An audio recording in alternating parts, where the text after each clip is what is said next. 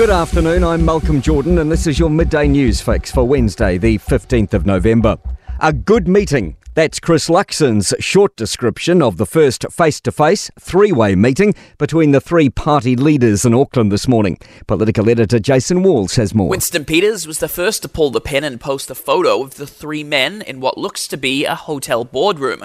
Luxon followed roughly 6 minutes later, saying, although there's still work to do, the three parties are making serious progress. Seymour, meanwhile, simply said a government is forming and that ACT will ensure it's a government of real change. Wellington Mayor Tory Whānau has directed council staff not to remove a pro-Palestine mural. Wellington reporter Azaria Howell has more. A mural reading "Ceasefire Now" was painted on a dedicated graffiti wall at Waitangi Park.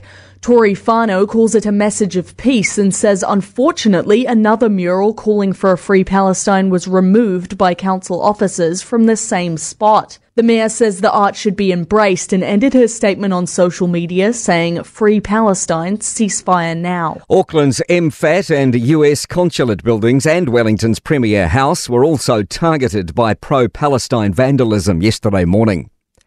A whistle-blowing clinician has lifted the lid on the dire state of dementia care in Southland. The clinician has revealed cases of assault and police call-outs to de-escalate dangerous behaviour. The Otago Daily Times reports the serious harm has been detailed in a letter by Aged Care Commissioner Caroline Cooper, calling for urgent attention by Te Whatu Ora.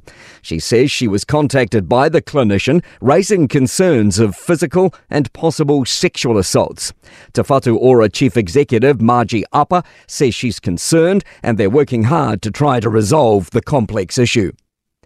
A second contingent of Kiwi firefighters are arriving in Queensland to help battle the state's ongoing bushfires. The team of 22 will replace the New Zealand strike team who are already there. Travel is a top priority for Kiwis, although many face heightened anxiety about going abroad post-pandemic.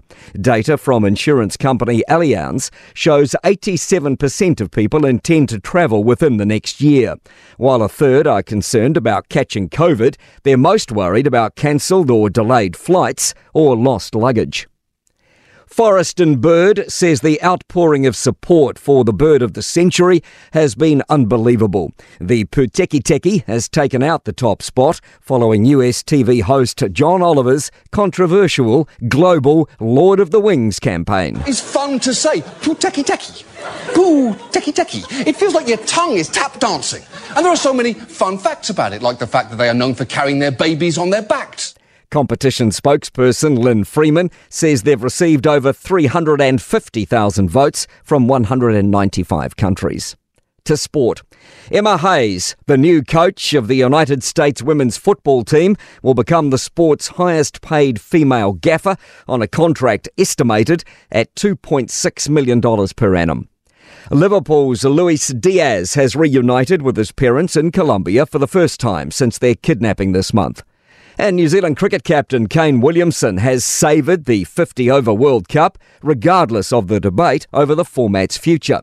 The Black Caps enter their 9th semi-final in 13 editions tonight against India in Mumbai.